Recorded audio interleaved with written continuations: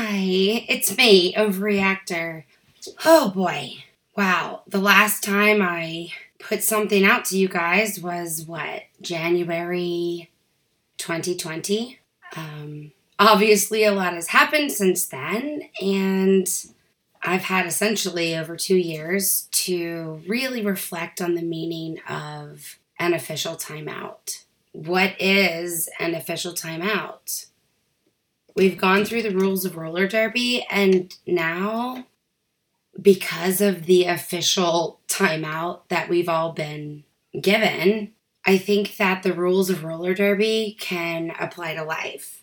So I miss the consistency of doing podcasts each week. That was very nice. I liked that there were rules.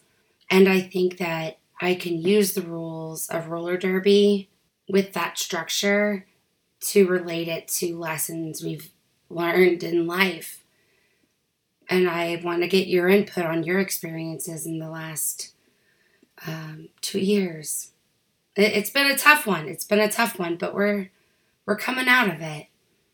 And we're getting stronger every day, aren't we? Okay.